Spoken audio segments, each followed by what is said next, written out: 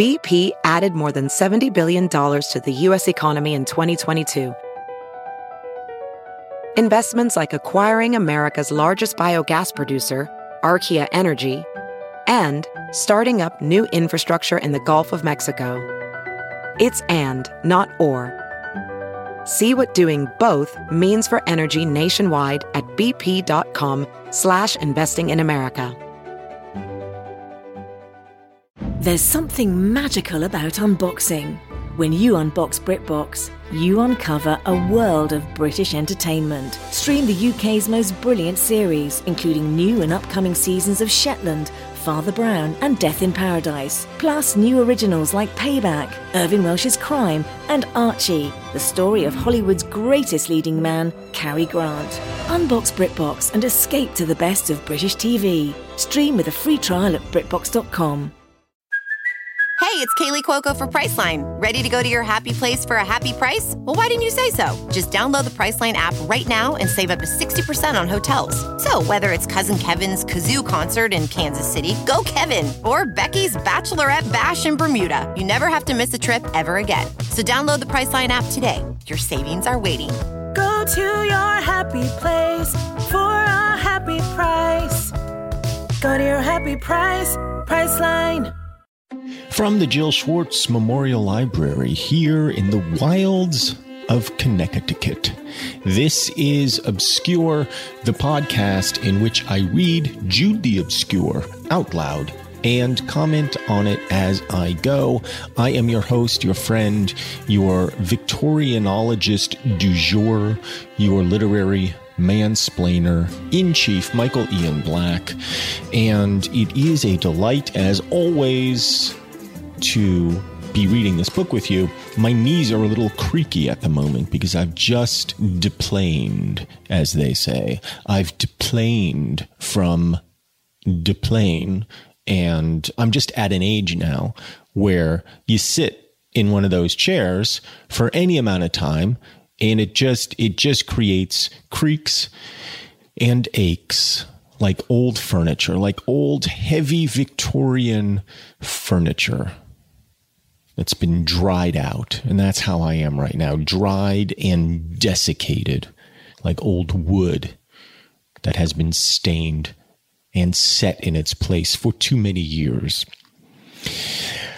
And, now I approach each episode of Obscure, these many episodes later, with a certain amount of care and creak as well, because I know I have to be tender. So many terrible things are happening all at once. So death, damnable death has finally visited us here on Obscure.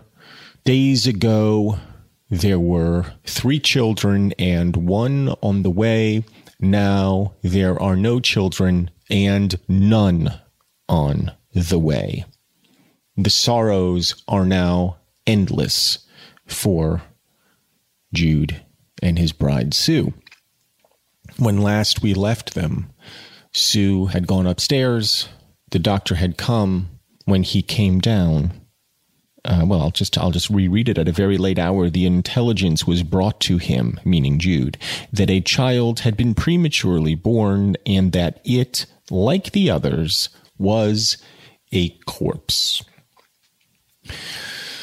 So, as I say, death, damnable death has descended like a shroud over this novel. And we are left now with 2 people who, as Sue described them, had a 2-in-1-ness, and they had been fruitful. They had multiplied. Now they are back to their 2-in-1-ness and only their 2-in-1-ness. And it's very difficult to see how this relationship will survive, or perhaps how they themselves will survive these tragedies. We're definitely nearing the end of the book. And one of the nice things about reading a book as opposed to an ebook is the palpable sense you have of it coming to an end, because you can see the pages in your hand. You can see how they have sped by. You can see the heft of them growing ever thinner. And so we know it's coming. We know it's drawing to an end. What we don't know is who's going to live and who's going to die. Maybe they'll both live, but somehow I doubt it. Maybe they'll both die. I think that's a possibility. Right now, I'm thinking Jude alone will survive, and that he will be condemned to walk the earth alone, like Job, and like Phillotson, I guess. When you get too close to love, love will bite your head off. Chapter 3. Sue was convalescent, though she had hoped for death. So that's a bummer of a sentence right there. She was recovering, much to her chagrin. She would have preferred to die. And I understand that. I probably would feel the same in her situation. Sue was convalescent, though she had hoped for death. And Jude had again obtained work at his old trade.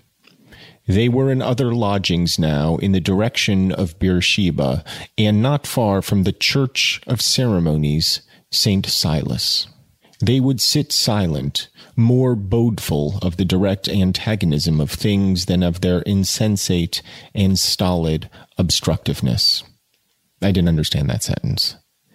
There were a lot of words in there, and I'm generally good at understanding sentences, as we've gotten further along in the book here, but they would sit silent, got that, more bodeful of the direct antagonism of things. Oh, okay, so they're just the direct, so there's, basically they're saying they would sit there knowing that the world is going to fuck them. Like the world is just directly going to come to them and fuck them, where they may have earlier thought, no, the world is just a little difficult and you get through it. That's not what they're thinking now. They're thinking, guard up at all times. I understand that. Vague and quaint imaginings had haunted Sue in the days when her intellect scintillated like a star, that the world resembled a stanza or melody composed in a dream. It was wonderfully excellent to the half-aroused intelligence, but hopelessly absurd at the full waking. That the first cause worked automatically like a somnambulist and not reflectively like a sage. That at the framing of the terrestrial conditions there seemed never to have been contemplated such a development of emotional perceptiveness among the creatures subject to those conditions as that reached by thinking and educated humanity. But affliction makes opposing forces loom anthropomorphous, and those ideas were now exchanged for a sense of Jude and herself fleeing from a persecutor. That's a long-winded way of saying what I think I just said, which is that, the world's going to fuck you. I mean, I don't think every life comes to these same conclusions. Perhaps you started in difficult and sordid circumstances. Perhaps you started in a household of tumult and pain, and then you find yourself in later age enjoying the fruits of benevolence, your labors, perhaps, a love that you have found. And you think, the world is not so terrible after all, as I thought it was when I was living under the stairs like Harry Potter. Now that I have discovered my wizarding powers, I find that things are better than I thought they were.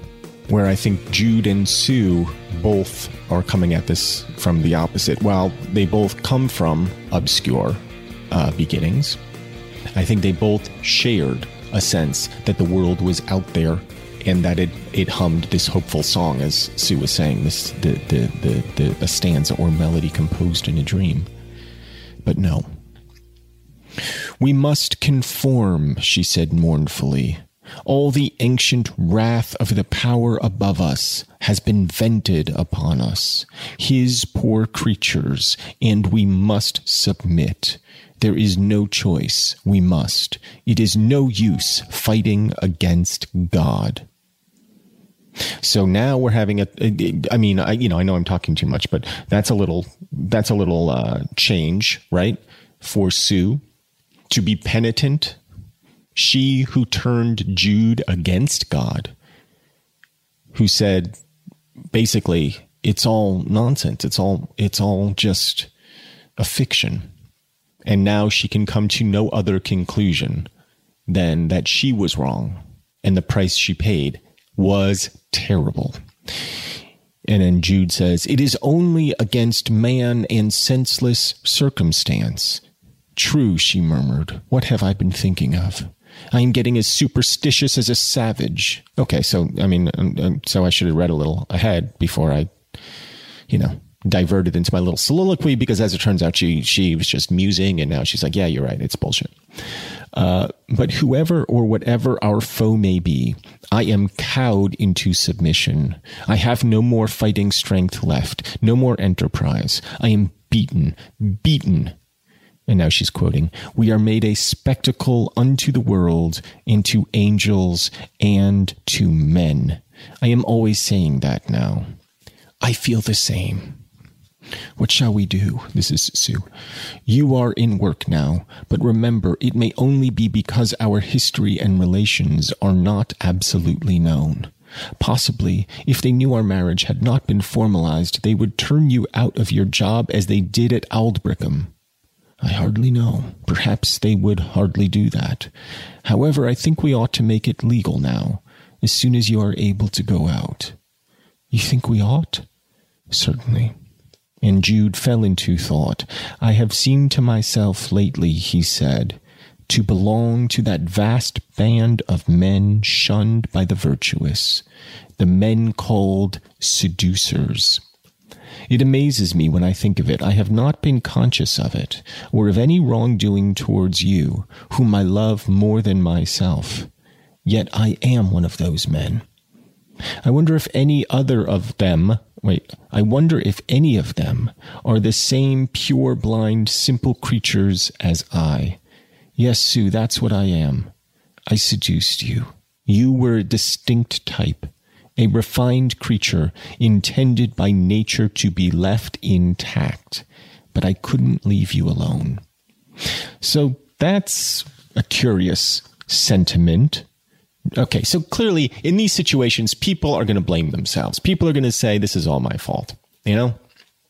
This terrible thing has befallen us and it's all my fault, and you beat your breast about it. And so Jude is kind of casting around looking for ways to blame himself for what has happened. And he's saying, I never should have approached you. You were this otherworldly being, and I wouldn't leave you alone. I was trying to seduce you. You were with Phillotson. I was trying to seduce you. I wouldn't let it go. And now look what's happened. And, he's not wrong. I'm not saying he's right, but, A always connects to B, B always connects to C. And you go on down the line. And we do not know in the moment that we are making choices, the outcome of those choices. We only do what we think is best in the moment. And when you get to Z and you look back and you go, well, I wouldn't have gotten here, except for EFG and STU and all the others. But here I am. And so you look back on the points along the way and each individual letter and you say, well, had I only gone from D to H, this wouldn't have happened. But you can't, right? You just can't. You don't know how you're going to get there, but you always get there the same route. The alphabet always proceeds apace. So he's saying, I'm blaming myself, if I just left you alone. And she's saying, no, Jude, she said quickly. Don't reproach yourself with being what you are not. If anybody is to blame, it is I. I supported you in your resolve to leave Phillotson, and without me, perhaps you wouldn't have urged him to let you go. I should have just the same. As to ourselves, the fact of our not having entered into a legal contract is the saving feature in our union. We have thereby avoided insulting, as it were, the solemnity of our first marriages. Solemnity? Jude looked at her with some surprise and grew conscious that she was not the Sue of their earlier time. Yes, she said, with a little quiver in her words. I have had dreadful fears, a dreadful sense of my own insolence of action. I have thought that I am still his wife. Whose? Richard's. Good God, dearest, why? Oh, I can't explain, only the thought comes to me. It is your weakness, a sick fancy without reason or meaning. Don't let it trouble you. Sue sighed uneasily. Well, okay, I'm going to play dime store psychologist for a second. Here's what I think this is about. And it would make sense in a certain way if the book ends with her back with Phillotson, tormenting herself for the rest of her days. But she is looking for punishment, right? She blames herself for the death of the kids. And incidentally, as we discussed in the last episode, not without some cause. I mean, she was a moron through and through to say the things to little Father Time that she did, that life is better. It's better to be out of life than in it. For example, when you say to a member of the Addams family, hey, death is pretty cool, the Addams family person is going to go, yeah, it kind of is, right? Let's do something about it. That's the whole Addams family vibe. And so when you say to little Pugsley or little Wednesday Addams, hey, you know what would be cool? Suicide. They might just take you up on it. Okay. That is her cross to bear. She didn't know, moronically somehow, that the kid was a morbid little freak. Okay. She didn't allow her brain to travel as far down that street as maybe she ought to have. So she is not entirely to blame here. Of course not. Nobody can fully take the responsibility for the actions of others, though we may share in some of that responsibility. And I think, to play dime store psychologist, that what would be the worst way for her to punish herself? And I think the answer is to go back to Phillotson. Not to die. She craves death. And certainly not to live with Jude, because she does love him. But to go back to the person whom she believes she also betrayed, Phillotson. Under no other circumstances could she possibly imagine being with this person. But to endure a life with him would be a special kind of torture for her from which she could never escape. And that to her probably seems like a fitting punishment. She's not putting words to it, but I am, because that's what I do. And now I'm going to take a break.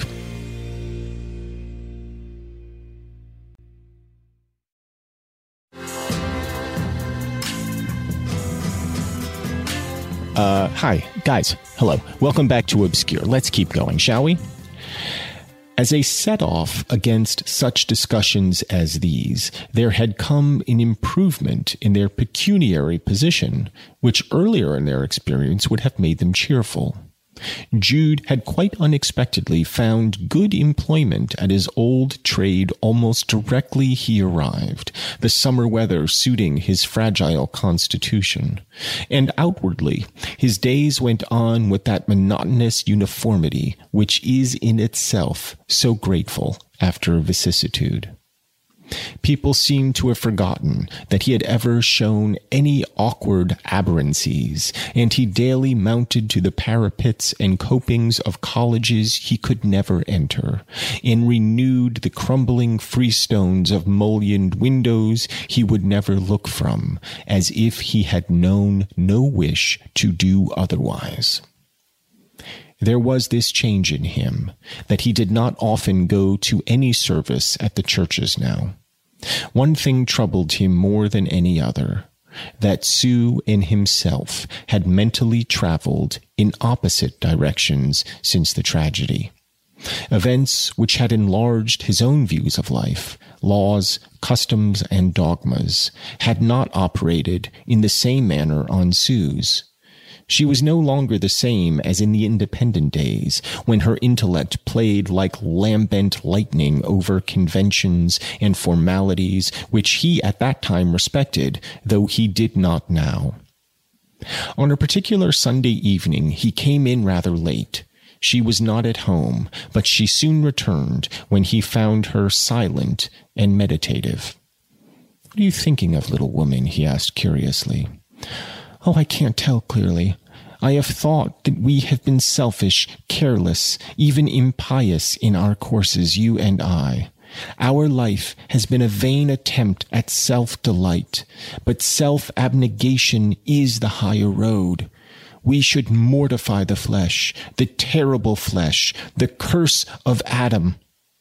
Well, she just said she can't tell clearly, and then she says very clearly what she was thinking. Sue is going over, she's becoming I don't want to say a Christian because that's not quite the word that I'm looking for, but she's heading kind of over into MAGA territory, I suspect, but the Q variety, the conspiracist variety. I think she's going to turn into one of these QAnon people. That's where I think she's heading in this moment. Sue, he murmured, what has come over you? We ought to be continually sacrificing ourselves on the altar of duty. But I have always striven to do what has pleased me. I well deserved the scourging I have got. I wish something would take the evil right out of me, and all my monstrous errors, and all my sinful ways. Sue, my own too suffering dear, there's no evil woman in you. Your natural instincts are perfectly healthy. Not quite so impassioned, perhaps, as I could wish, but good and dear and pure. Meaning, he's saying, look, you're totally healthy. I wish you would put out more. I think that's what he's saying. But, otherwise, totally fine. And as I have often said, you are absolutely the most ethereal, least essential woman I ever knew to exist without inhuman sexlessness. I mean, in our day, you say that to somebody and they're going to be insulted. He means it. He means the same exact thing, but he means it as a compliment in the sense that he's saying she is so little given to the pleasures of the flesh that it's virtuous. We would be saying, my God, what is the matter with you? Why do you hate my touch? We would be saying, or anybody's touch. Why do you, and then he continues, why do you talk in such a changed way? We have not been selfish, except when no one could profit by our being otherwise. You used to say that human nature was noble and long-suffering, not vile and corrupt, and at last I thought you spoke truly, and now you seem to take such a much lower view. I want a humble heart and a chastened mind, and I have never had them yet. You have been fearless, both as a thinker and as a feeler, and you deserved more admiration than I gave. I was too full of narrow dogmas at that time to see it.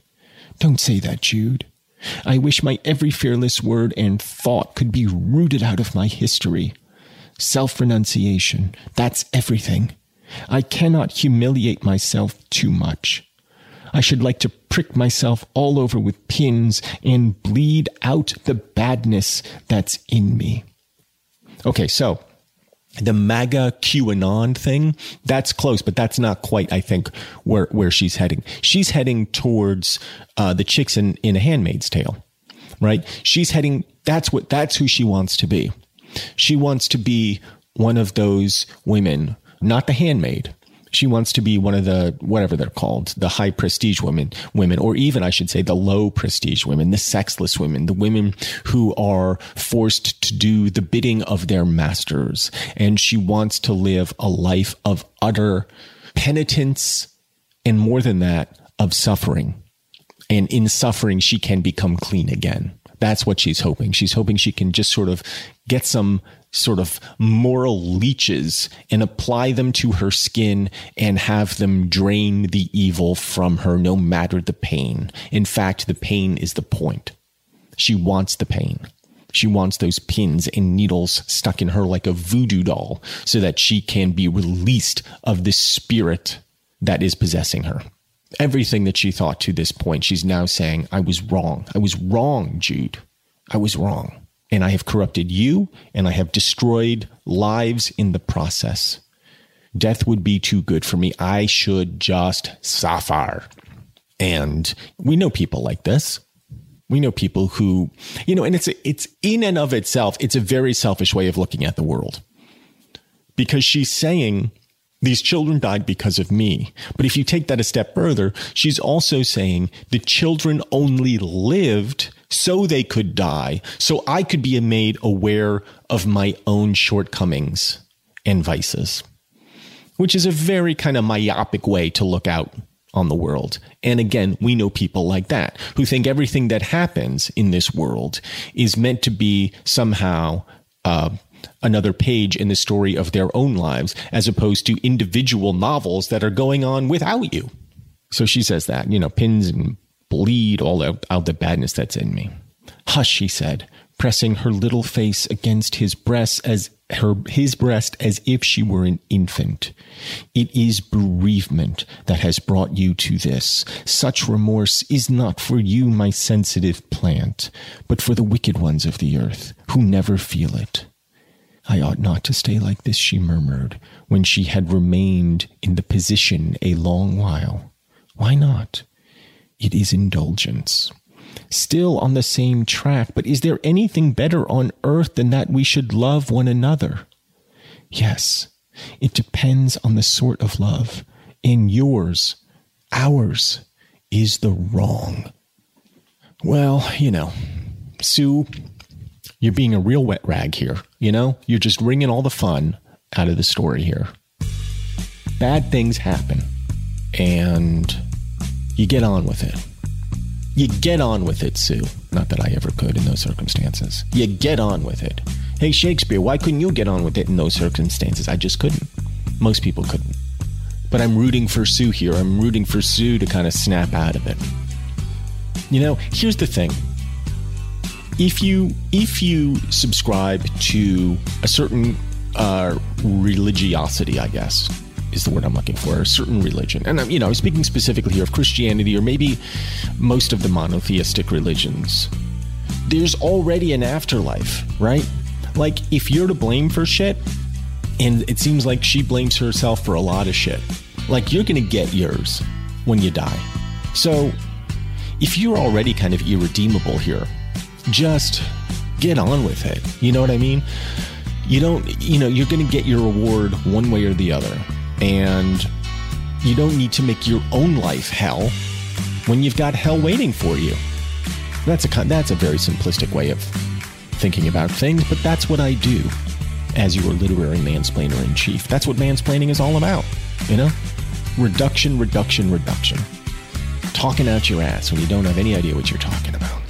But I actually did find someone who does know what she's talking about. Liz Lenz is a writer and journalist. She has a column with the Iowa Gazette. She's on staff with the Columbia Journalism Review, and her new book, Godland, is all about the ways in which marriage and religion can kind of mess with our heads, even when we aren't living in Victorian England. So I called her up at her home in Cedar Rapids, Iowa, to ask her what she thinks about Sue and Jude and marriage and religion and all of this stuff. Liz. Yes, hi. Hello. Thank you so much for doing this. You're such a perfect person to speak with. First of all, you've read Jude the Obscure, I feel. I have. Actually, it's one of my favorite Thomas Hardy novels and one of my favorite pieces of Victorian literature. I actually named my son after Jude, which is, if you're in the book, you know that that's not exactly it's kind of like problematic thing, maybe a little bit. Yeah, it's like having seen The Omen and being like, I'm going to name my kid Damien. Yes. No, exactly. And I would totally have named a child Damien. It's just like I just wasn't going to have that many kids. And there's only so many bad names you can give a kid. But I just love how messy the book is, how how beautifully wrought it is. And so it is, some might argue, overwrought. It is fully wrought. See, I think there's this thing people have about older classic pieces of literature where they're like, oh, that's really boring. And you're like, no. Children do murder. People are very wrought. There's so much fun. I recently read Lady Chatterley's Lover. Wow.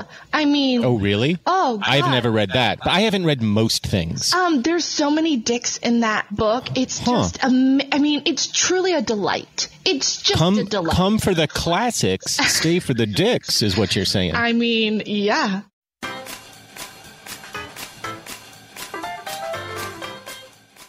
Well, one of the things that's so interesting to me about, why you're so perfect is not only have you read the book, and I think you're the first person that I've interviewed. My wife read it in college, but she forgot literally everything about it. But you also underwent a similar journey as Sue Bridehead in the book. I grew up very fundamentalist, evangelical, not on purpose. It's just how I was born. And then found my way out of that in recent years. And one of the ways out was the divorce. For Sue and so many women, it is the only way out. And was another way all the dicks that you're talking about? Well, look, that's also part of the journey. That's the sequel. And so I think it's interesting in so many ways that, especially in many pockets of America, that attitudes about, who women should be and attitudes about marriage really haven't developed much farther than Thomas Hardy's time. So yes, I have experienced quite a bit of that, and it's been a real wild ride. So in your community, yes, which was obviously probably closer to the kind of Victorian mores than, say, the community I was raised in, which was fairly secular. Yeah. Was the divorce itself a cause for a similar kind of shame that Sue and Jude experienced in their marital quandaries? There's still a lot of, I think, stigma attached to it in a lot of churches. People cannot serve in leadership roles if they've divorced. Sometimes exceptions can be made. If the divorce was because your wife went off and got a lot of the dick, but not yours. I think sometimes those are evaluated on a case by case basis. But usually, there's still a lot of these attitudes about marriage and about divorce and about the good reasons for divorce. While I was in the process of moving out, I was emailed by a former minister who told me that he had been observing my situation, by which I think I don't know exactly what that meant, because it's not like I was confiding in him, but he had finally decided that the divorce would be spiritually okay because it could be allowed on the grounds that I had left the faith and become an apostate. And so I was like, oh, chill, thanks. That's the most low-key email anybody could ever get. I didn't reply, but I think that's so weird, because he's granting the church's permission on the grounds that you have nothing more to do with the church, that you're an apostate. Yeah, so, no, so what the fuck difference does it make what he says? Well, I don't think it was for me. I think it was for the other half then. And I think it was his way of letting me know, you can't leave us, you're fired, Right. Did your ex-husband stay in the faith?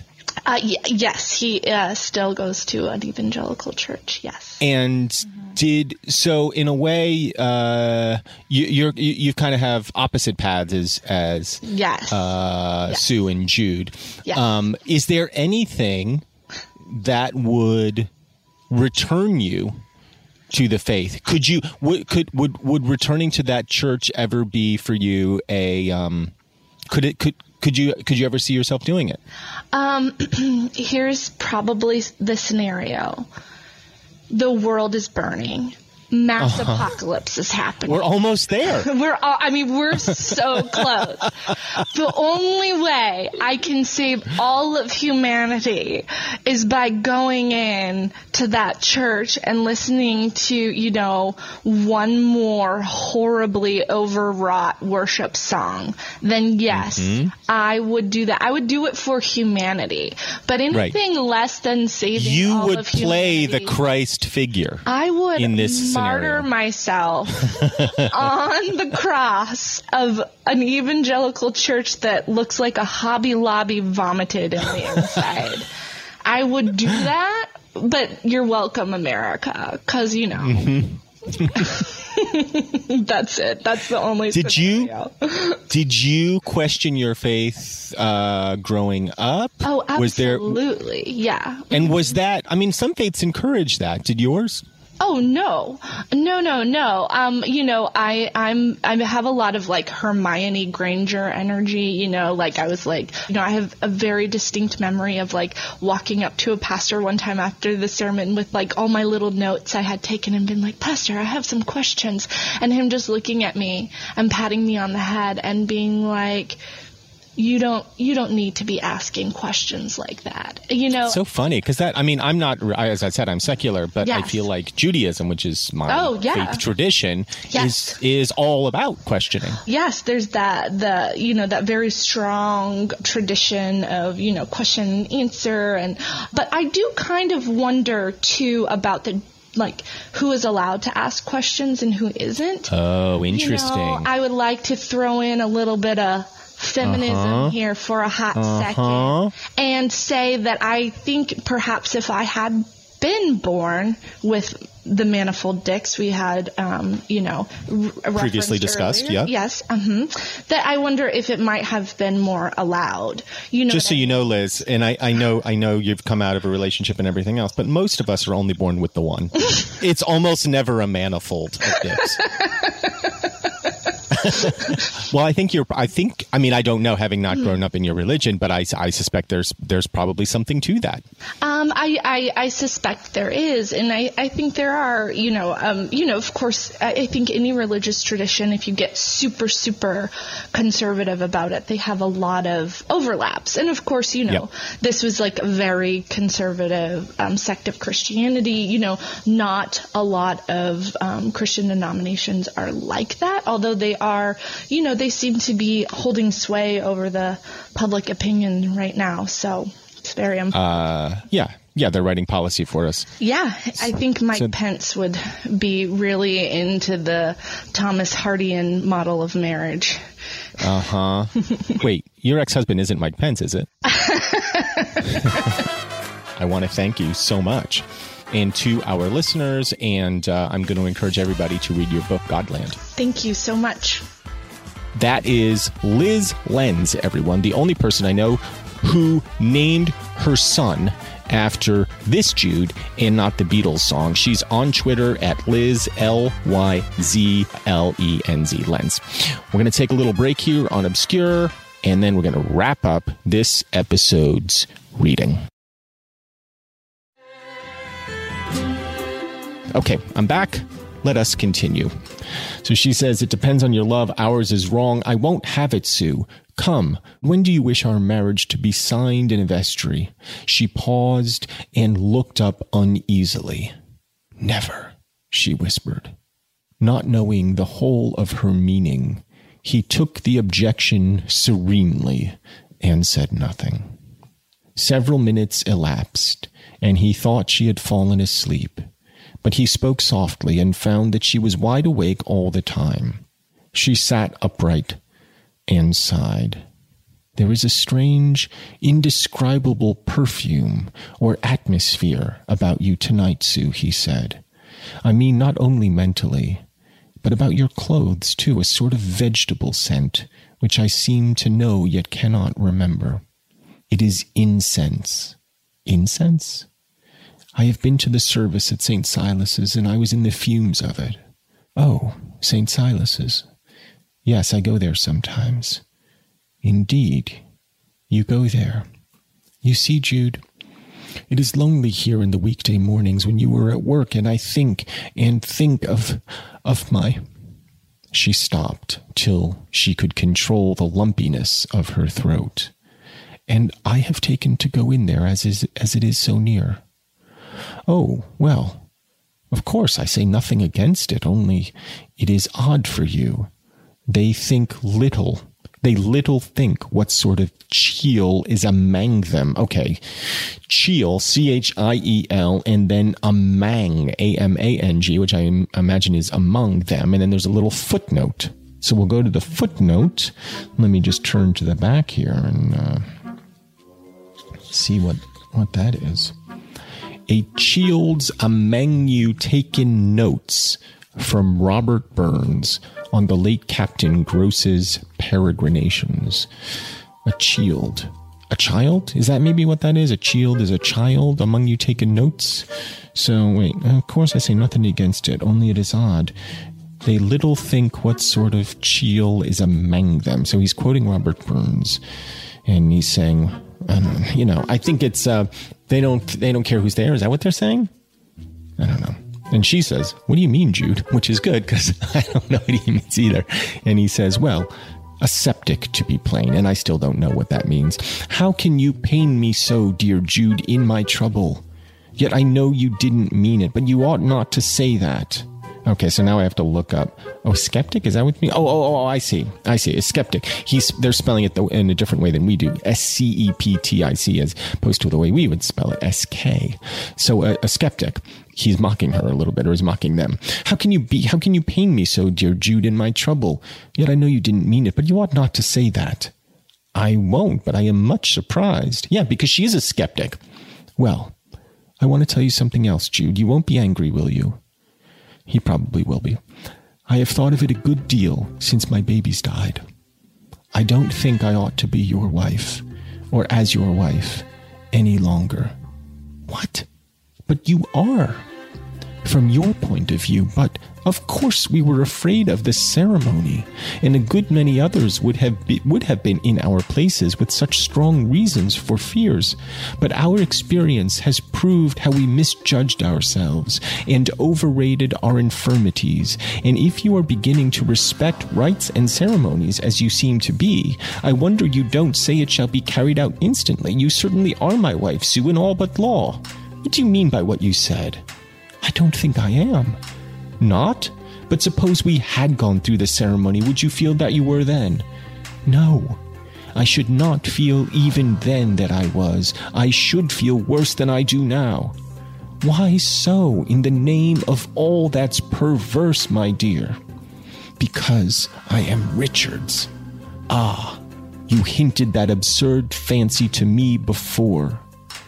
It was only an impression with me then. I feel more and more convinced as time goes on that I belong to him or to nobody. My good heavens, how we are changing places. Yes, perhaps so. Some few days later, in the dusk of the summer evening, they were sitting in the same small room downstairs when a knock came to the front door of the carpenter's house where they were lodging. And in a few moments there was a tap at the door of their room. Before they could open it, the comer did so, and a woman's form appeared. Is Mr. Foley here? Jude and Sue started as he mechanically replied in the affirmative, for the voice was Arabella's. Well, I'll stop there. And they cannot escape. You know, you launch yourself from a planet, and it seems no matter how high you get into space, you cannot escape its gravity. That gravity can be literal, or it can be metaphoric, or it can be spiritual. And both of them, it seems, are drawn inexorably back to the planets from which they escaped. Sue to Richard, now Jude to Arabella, but more than that, the bodies of greater mass than even the individuals, which are the customs and rites and ceremonies. under which they were brought up. They can't escape who they are, as much as they would have liked. That seems to be the message here in this book. And then if you go further, and of course we don't know how it ends yet, but Hardy just seems despondent, not because you can't escape the things, the ways in which you were raised, and the county from which you come, but more than that, that all of those things are by themselves so fouled and so creaky like my knees that they have little to no redeeming qualities of their own. So you're born on this bilious planet, the swamp planet, where everything smells like farts, and you get into your little rocket ship and you go, and then somehow or another, you always circle back around and crash land in the same place which you fruitlessly tried to leave. And the place itself sucks. It's just a sucky place. And the place, if you want to extend it, is just life, right? Hardy is just saying life sucks and then you die. So we kind of knew coming into the book that was likely to be where he was heading with all of this. But the thing is, if you have lived on the swamp planet your entire life and you only know the swamp planet, you make accommodations with it. And you think, it smells like farts. And the beasts here will rip your head off. And the fruit all tastes spoiled. But it's all you know. And so you reach a level of equilibrium with it. But if you go and you see the other planets, however distantly they may be, and you see what else might be possible, even though you can't ever quite land there, something changes for you. Your view of the galaxy changes forever. And then when you slingshot back around and end up back on the swamp planet, all of the fruit tastes even worse than it did had you never left at all. The farts smell even worse. The beasts seem even more menacing.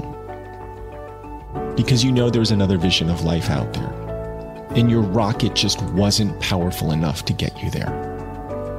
And when you're born into obscurity, you just don't have enough fuel, You can only cobble together so much jet fuel to get yourself out of there. And they just weren't able to do it. So they've landed now firmly back on the swamp planet. Well, Sue has. And Jude, it seems like, is hovering in very low orbit above it, fighting the gravity. And he could go either way now. He might escape the atmosphere. He might not. But now Arabella has come tapping at the door for reasons yet we do not know. But when Arabella shows up, we do know it's never good. So, what's going to happen? Will Sue return to Phillotson? Will Jude return to Arabella? Will both of them hang themselves like their children before them? All is bleak. All is bad. All has that familiar odor, not of incense, but of farts. So, we'll keep plowing on. As I say, we're nearing the end. And indeed, all of these questions will be answered on another morose episode of Obscure. But until then, I wish you adieu.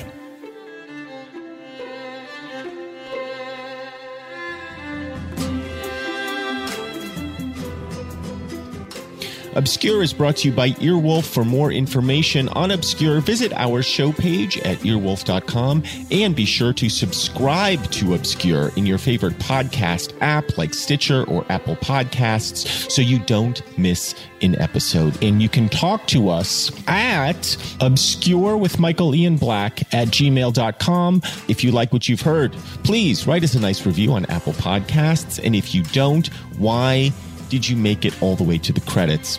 Obscure is produced by Jennifer Brennan, Mary Shimkin, and Robin Lynn, who also mixed and edited today's show, with music composed by Craig Wedren. Special thanks to everyone at Earwolf, especially Chris Bannon, Colin Anderson, and the Earwolf engineer team of Brett Morris, Sam Kiefer, and Ryan Connor. If you would like information about sponsoring our show, email hello@midroll.com. From the wilds of Connecticut, I'm Michael Ian Black.